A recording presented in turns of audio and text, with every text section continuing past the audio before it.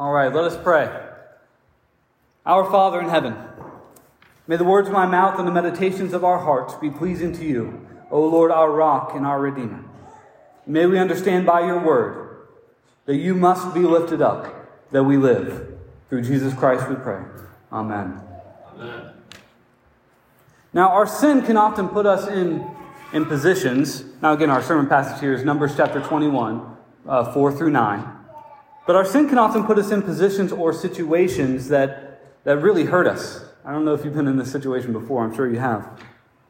These situations we find ourselves in could be the natural consequence of sin, like a broken relationship or maybe a physical side effect.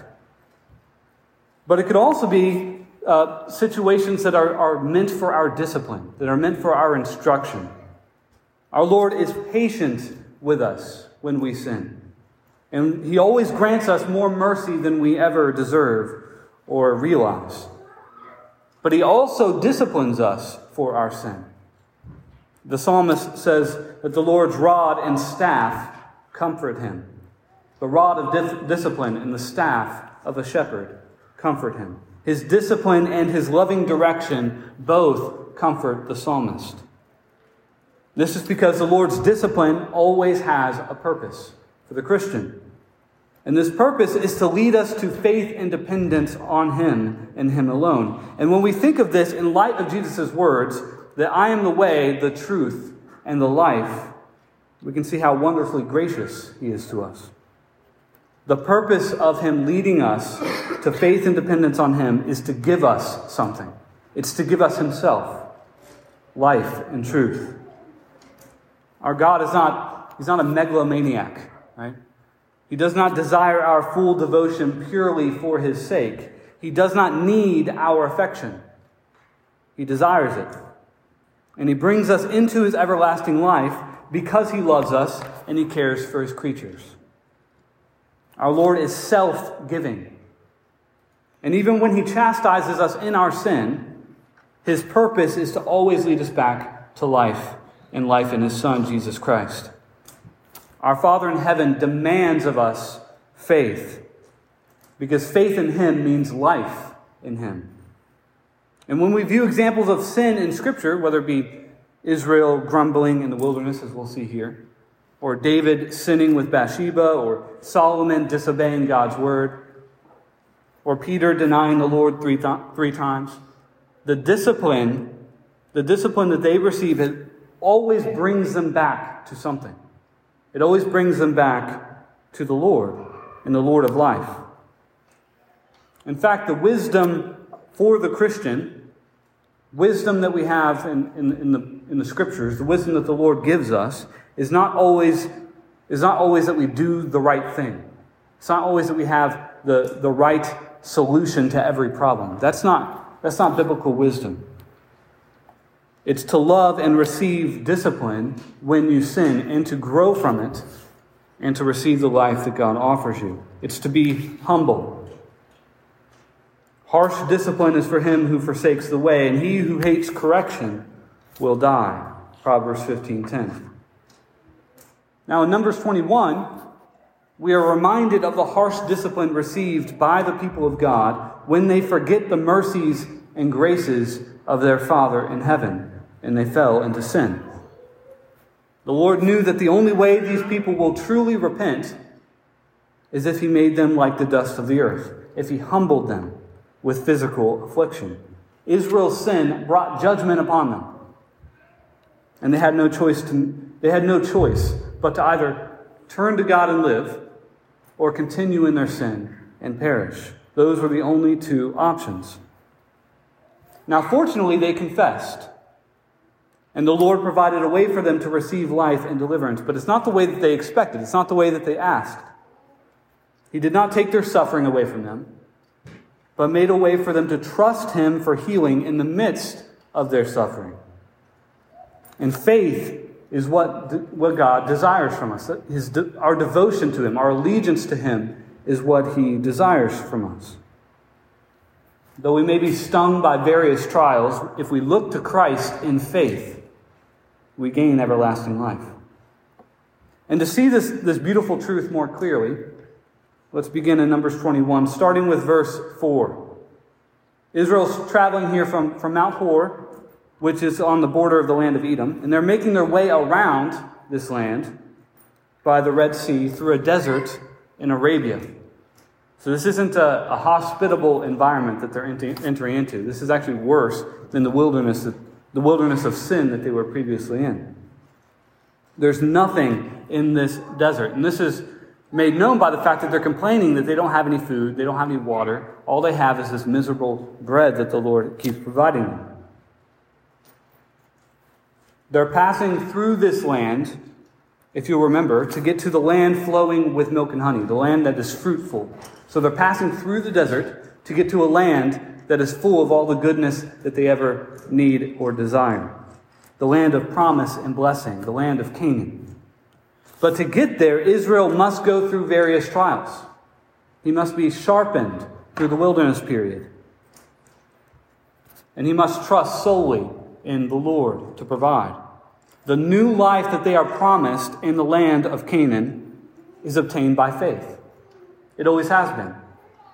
It always has been and it always will be.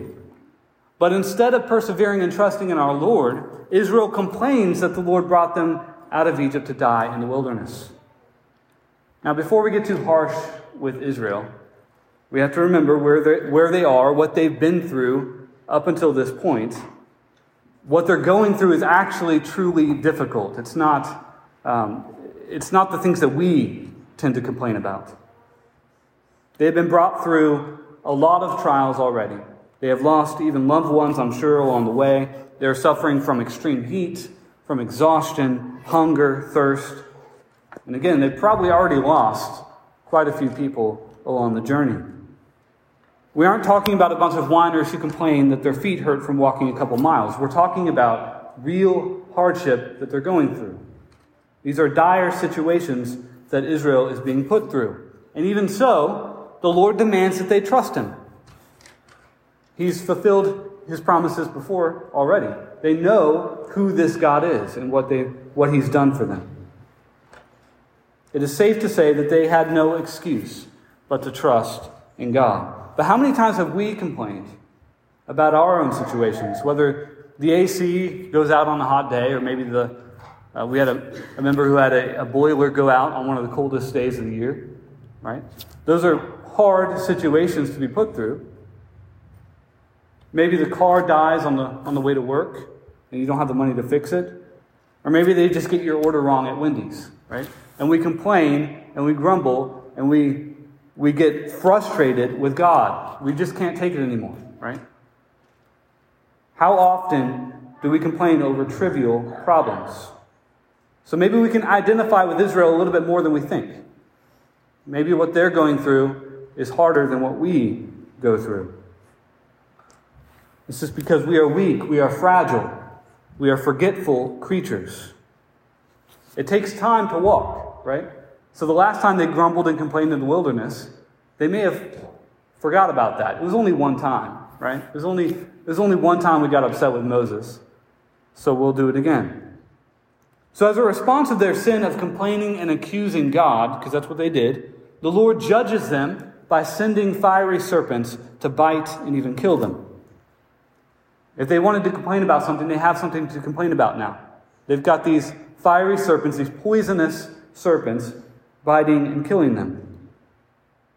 Now remember what the Lord told Israel in the land of Egypt, Exodus chapter 4. He told Israel, by speaking to Pharaoh, he made this declaration about Israel. Israel is God's firstborn son. Israel, the whole nation, is God's firstborn son. Our Father in heaven disciplines His Son when he strays from His ways, from His instruction. And this is exactly what the Lord is doing here with the serpents. He's taught them what to do, they disobeyed, and He's disciplining them.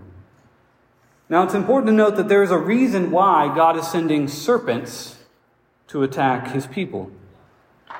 Think about where you hear the phrase serpent or see that image in the Scriptures. Well, we go to the garden with the great serpent, Satan. The Lord sends a serpent into the garden. Satan didn't just meander himself in there. He was sent there. He was sent there to teach Israel, to teach Adam.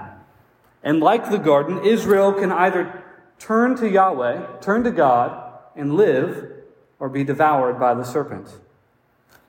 Now, if you'll remember the words that God gave the serpent in Genesis chapter 3 in judgment, he says that the serpent will now crawl on his belly and eat the dust.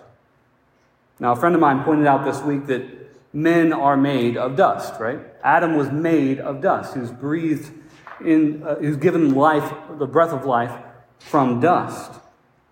We are from dust, and to dust we shall return. And this plague was a reminder to Israel that they are mortal, they are fragile, and that the Lord is the giver and sustainer of all life. Not the water, not the manna, not any other thing that the Lord gives, but Him and Him alone. Our Lord alone gives life to man. He was dust until God breathed life into him. And so He sends serpents to devour the dust of the earth. God brought serpents to point to another truth as well.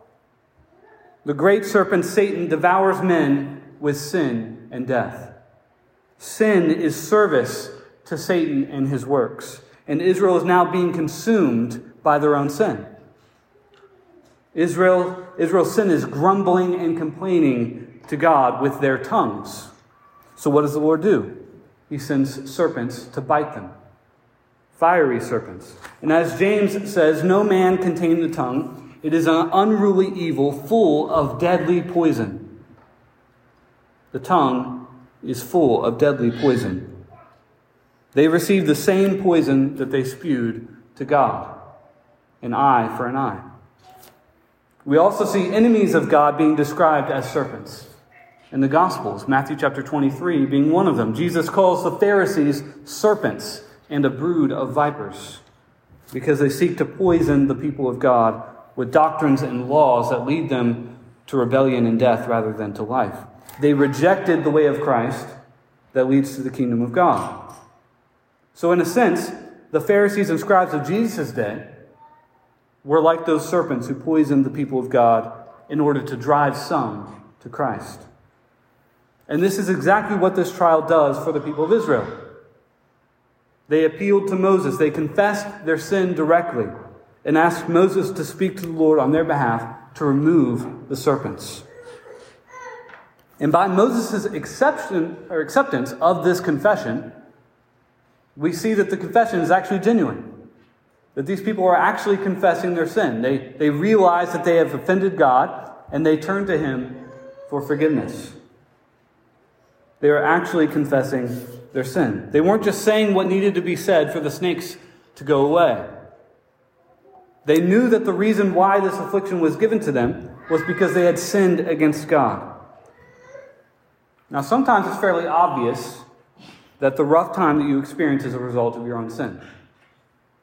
Sometimes that's really obvious for us. And growing up, for example, there had been many times in my own life when I had done something that I was taught not to do. Or else this or that would happen to you. There's consequences for the sins that you commit. And I did it anyways, only to tell myself afterward, yeah, I deserve that one, right? You've had those situations where you sinned and the result of the sin comes and you receive some affliction from it and you say, that makes sense, I deserve that. I was told not to do it, I did it, and now I'm suffering the consequence. So there are those times when it's really obvious that our sins lead to suffering. So what was the solution for God's people? They appealed to God to take away the serpents, and what was God's response? Well, He told Moses to fashion bronze into the likeness of a snake and place it on a pole in the midst of the people. Now, that seems fairly odd to do, and it's not exactly what the people asked, but He did it anyways. And all those who would look on the serpent would be healed from the poison of the snake bites. Now, there's a few things to notice here that are really interesting. Notice that the snake is made in the likeness of the serpent, but does not possess the poison of the serpent. God didn't tell him to kill a snake and put it on the pole. He told him to fashion a snake in the likeness of the fiery serpents. They do not possess the poison of the serpent. And it cannot because it's not living. So the people of God were told to look upon a powerless, dead serpent and live. As one church father put it, the bronze serpent was killed, and killed with it were the powers that were subject to it. So in other words, they looked upon a conquered serpent in faith, a serpent whose bite could not kill them any longer. This serpent was raised up in front of Israel to look to in faith, to not get rid of the bites, but to get rid of the power of the bites. He didn't actually answer the prayer of Israel the way they wanted to. They wanted the snakes gone. They wanted them to leave. Instead, he removes the poison that killed them. The power of the serpent were taken away. The fiery poison was taken from their bites for those who believed and obeyed the Lord's command. In the same way, our trials, or even consequences of our sin, may not be taken away simply because we ask them to, simply because we confess them and pray to God to take them away. The Lord sometimes keeps us in our trials in order for our faith to be strengthened and refined. It's easy to go straight back to ingratitude and complaining and grumbling when we are immediately given reprieve from the consequences of our sin. But true gratitude and true faith is fostered when we are forgiven and still have to deal with the effects of sin. Our faith is strengthened under hardship. Because comforts often make us soft and make us forgetful. So the Lord keeps them among the serpents, but removes the deadly poison. And I hope by now we can see the parallels of this event in the crucifixion of our Lord. We just read John chapter 3, 14 through 15. Jesus, of course, is not a serpent. But in his death, he put to death the sting of death. He put to death the guilt of sin and the power of Satan. And this is even how our Lord interprets Numbers 21 in John chapter 3. He speaks to Nicodemus in the middle of the night and says this, "No one has ascended to heaven but he who came down from heaven, that is, the Son of Man who is in heaven. And as Moses lifted up the serpent in the wilderness, even so must the Son of Man be lifted up, that whoever believes in him should not perish, but have eternal life." Amen. So our Lord is making this connection between the lifting up of the bronze serpent in Numbers 21 and his crucifixion and even his ascension into the heavenly places. Now again, he's not the serpent. That's not the point. The image is reserved for the enemies of God. But just as the bronze serpent was made in the likeness of the fiery serpents, yet without poison, the Son of Man was made in the likeness of sinful flesh, yet without sin. And just as the serpent was lifted up on the pole as an image of the defeat of the serpent's sting, so too was the Son of Man lifted up on a cross as an image of the defeat of death's sting and the serpent's power. So the lifting up of the serpent on the pole is a triumphant display. It's a triumphant display over the principalities and powers of the time. It's a triumphant display over the fiery snakes. And the lifting up of the Lord on the cross is a triumphant display over the principalities and powers under heaven. Just as the Israelites looked on the bronze serpent in the wilderness and were cured of their poisonous bites, so are those who look on Christ on the cross in faith. And they are healed of the poisonous bite of sin, Satan, death, and hell. And this is what we are called to do. This is the exhortation of Numbers 21. We are to look to Christ and him crucified in faith. And our trials and our hardships are given to us for this very reason. That we look to our Lord Jesus and his death on our behalf and the healing found in his wounds in faith. The cross of Christ is not just some event in history that we remember and we look back on and think fondly of. It is an act of salvation that we must look to in faith to be healed. Our sins leave us in ruin. There may be unconfessed sin in your life that needs to be dealt with. And it is never too late to look to Jesus and be healed. Our Lord Jesus is the crucified and the risen Christ. His cross is forever effectual for those who look upon it in faith. So believe and trust in the death of our Lord Jesus, and He promises healing. He may not take away your pain. He may not take away your situation, your hardship, but He will most certainly grant you the life necessary to endure it. And not just life in the future, not just life when you're dead, not just life at the end of history, but life right now. Joy, love, and gratitude in the midst of your pain. A new life on earth. A taste of the heavenly gifts. A glimpse into heaven on earth. And this is what the kingdom of God is. Heaven on earth.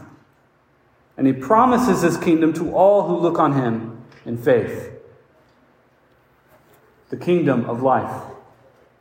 And this command to look to Christ and Him crucified is not just for those who are outside the faith to come into the faith. It is for all of us. We are commanded to remember His death until He comes. And this is more than just remembering in our heads. It's more than just thinking about Jesus on a cross dying for us. To look upon Christ crucified in faith is to crucify your own desires. Is to crucify your passions. It is to put to death the deeds of the flesh. Paul says in Galatians chapter 2, I have been crucified with Christ, speaking here of baptism, I have been crucified with Christ. It is no longer I who live, but Christ who lives in me. And the life which I now live in the flesh, I live by faith in the Son of God, who loved me and gave Himself for me. Amen. So to look upon Christ crucified is to die yourself. And in dying, you receive the life of Christ. And this is what it means to receive eternal life. The only good in you is Christ. The only true life in you is the life of Christ. And when you view your life this way, a life of self-denial, a life of putting to death the deeds of the flesh, a life of faith in your Lord Jesus Christ, your trials and your heartaches and your suffering become bearable. And in fact, not just bearable, but joyful. You can joy in your sufferings. There is a promised hope of everlasting life in the kingdom of God at the end of this suffering. And that is what you can hope for. There is a purpose to these hardships. Total reliance on Christ, which leads to life and joy. That is the purpose. Our God does not promise that our lives will be easy or free from pain, but He does promise that all of those situations will purposefully shape us more into the image of Jesus Christ if we look on Him in faith, who is the life and light of men. Now, in the church more broadly, not just personally, I think we can see that this time in the history of the American church especially is a time of increasing trial, and it is mostly self-inflicted. We have no zeal for the worship of God, so we cannot meet for worship. We have no courage in the face of the world, so worldly influences and ideologies take over. We forsake the clear teachings of Scripture, so our churches fall apart at the seams. It is our duty as Christians to own up to our sins, both personally and collectively, and to realize that the only help that we have is in Christ our King. We are to look to Christ, to our Lord Jesus, and live. And we can often look to the experts. We can often look for the doctors, the politicians, the academics, even the pastors, for security, for salvation, and for life. But that's not the command that our Lord gives us. Don't look to the experts. Look to Christ and Him crucified. Look to the one who was made in the likeness of sinful flesh, yet without sin. Look to the one who was raised on the cross in victory over the principalities and powers of this world. Look to the one who became sin for us, though he knew no sin. Look to the one who bore the curse of the crown of thorns on his brow for us. Look to the one who cried out in victory, "It is finished." Look to the one who was buried in the earth, who returned dust to dust, yet triumphed on the third day. Look to the one who ascended into the heavenly places and was crowned not with a curse, but with glory to rule over heaven and earth. Look to your crucified, risen, and ascended Lord, and you will live. This is the end. This is the purpose of all trial and all discipline and all suffering. Life in Christ and in his kingdom in a world without end. In the name of the Father, and of the Son, and of the Holy Spirit. Amen. Amen.